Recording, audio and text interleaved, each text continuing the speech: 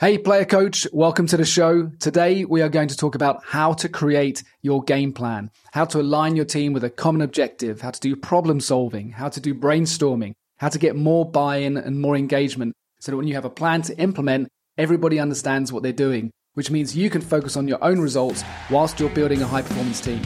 Enjoy the show. Welcome to the Player Coach Podcast. For tips on how to grow your business, strengthen your team, and increase revenue, all while you work more efficiently and enjoy better work-life balance. You can learn our unique Player Coach system for free by heading over to playercoach.com.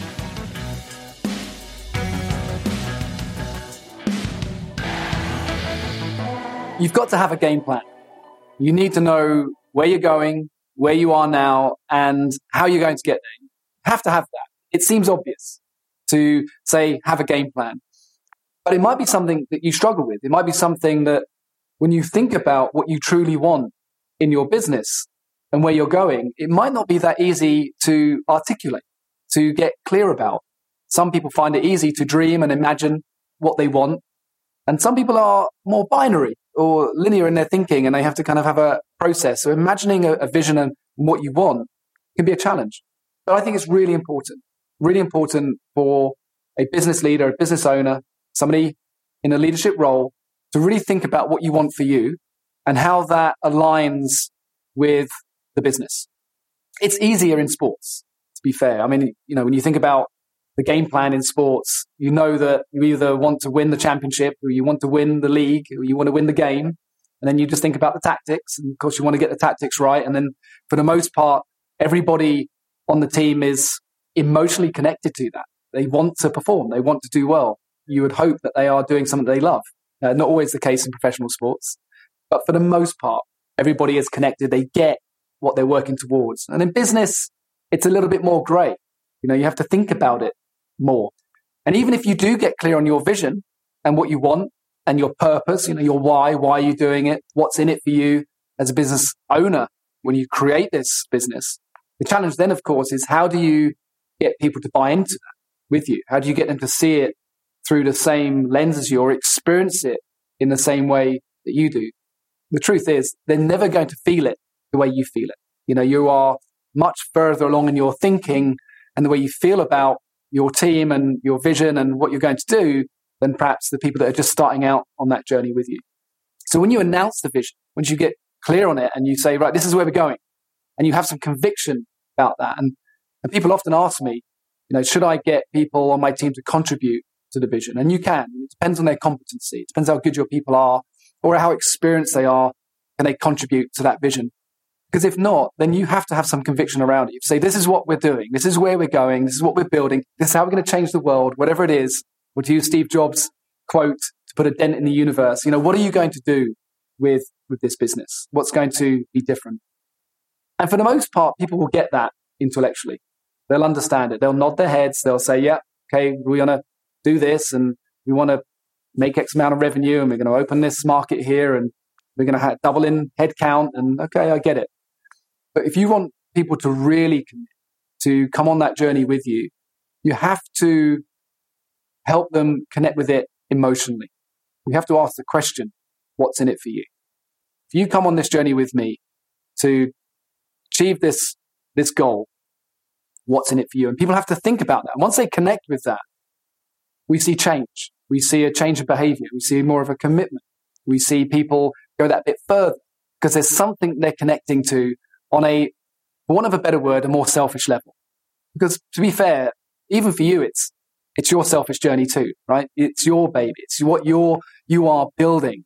It's yours. And you have to try and find a way to get people to see it and feel it in the same way. As a head coach of an elite team, for me, I saw that quite easy in a way.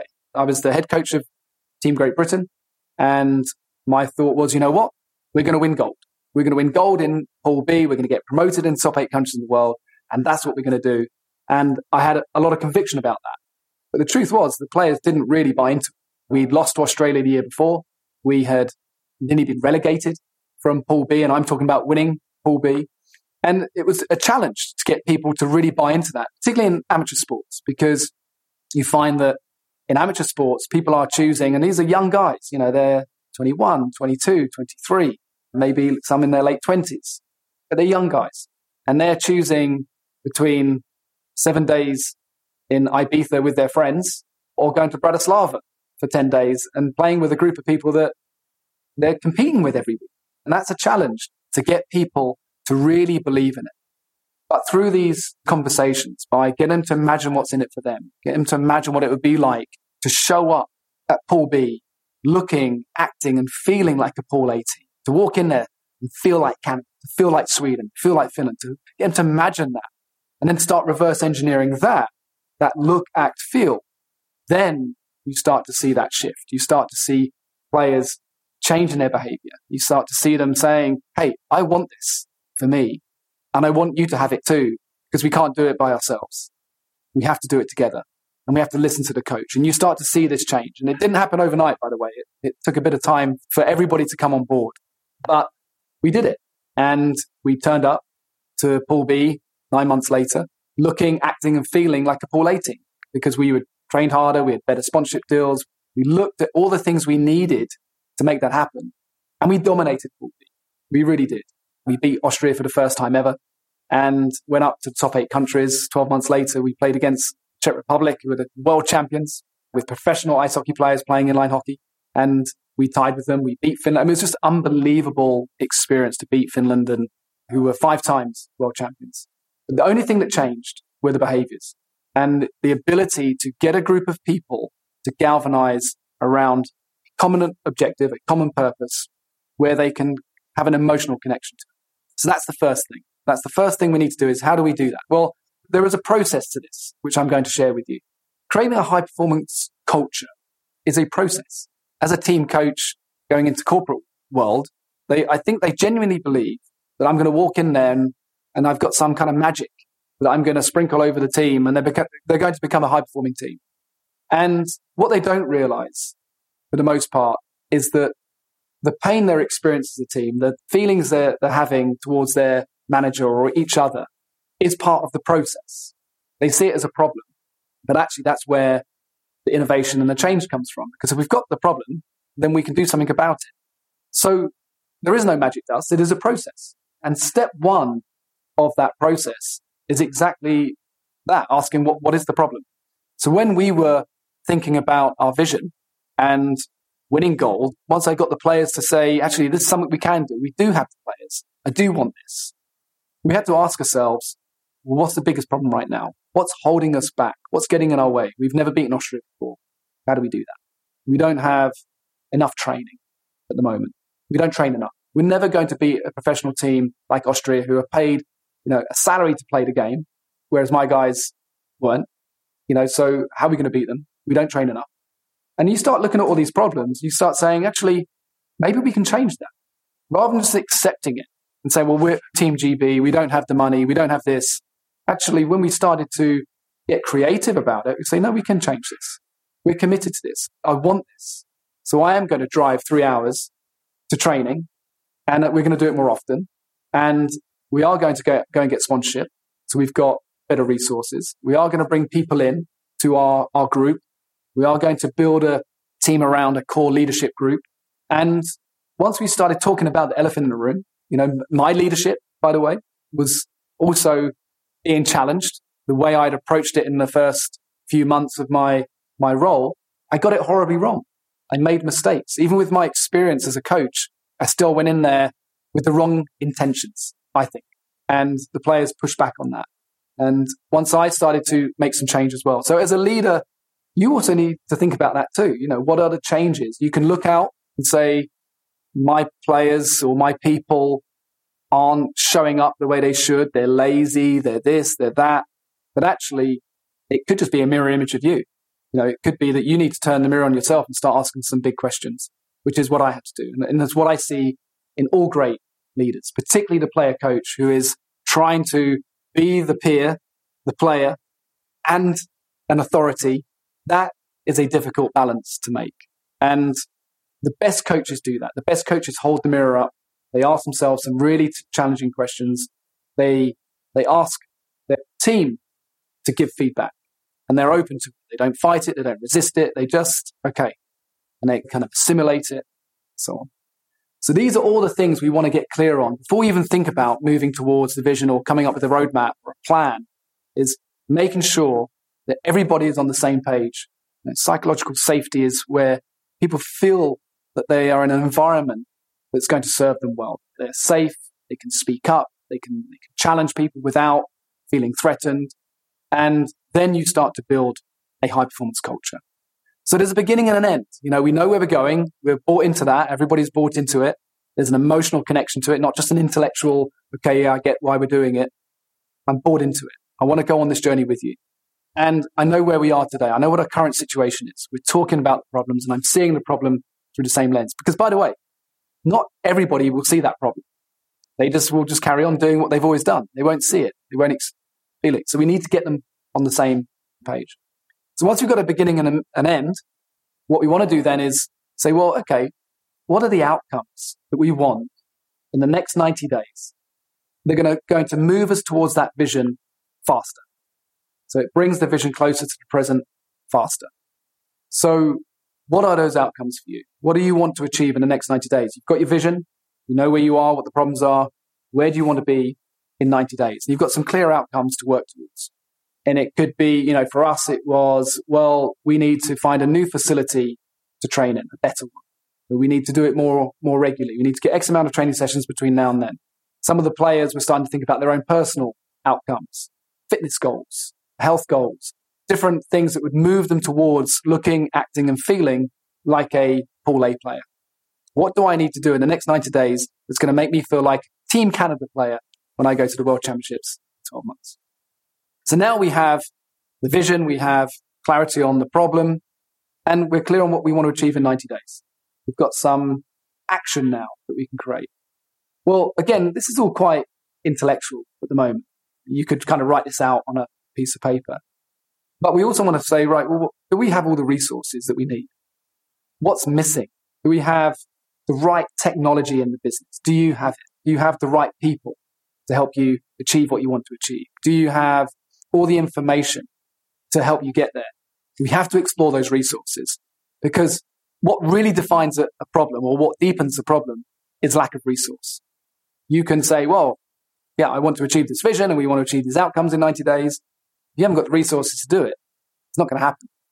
So we have to decide, can we do it with the resources we've got, that you've got, or do we need to find those resources? Do we need to invest in these things, which might be a bit short-term pain, to spend money on some of these things in your business so that you can do it?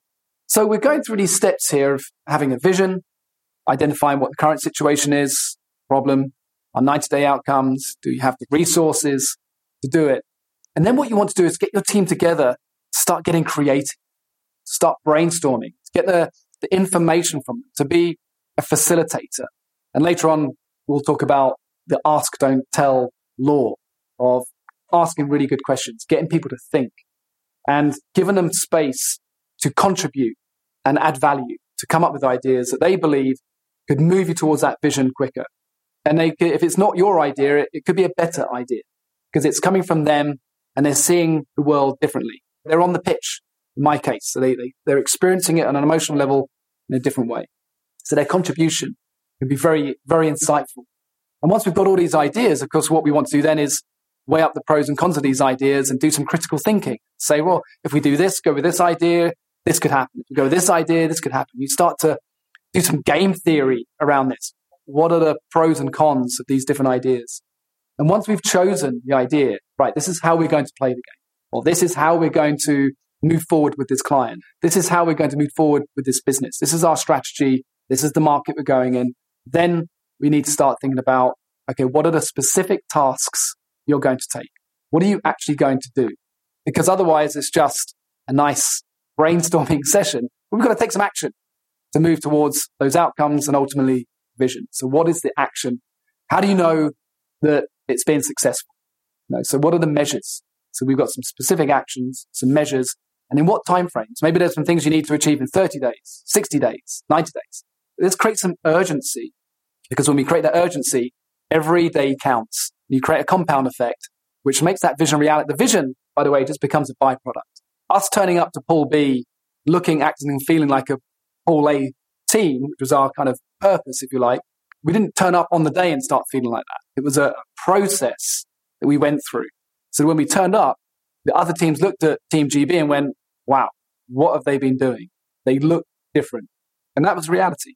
And you can do that for your people. You can experience your own transformation as a player coach. You can help others in your business have their transformation, that they look back on that and say, I'm a different person to what I was.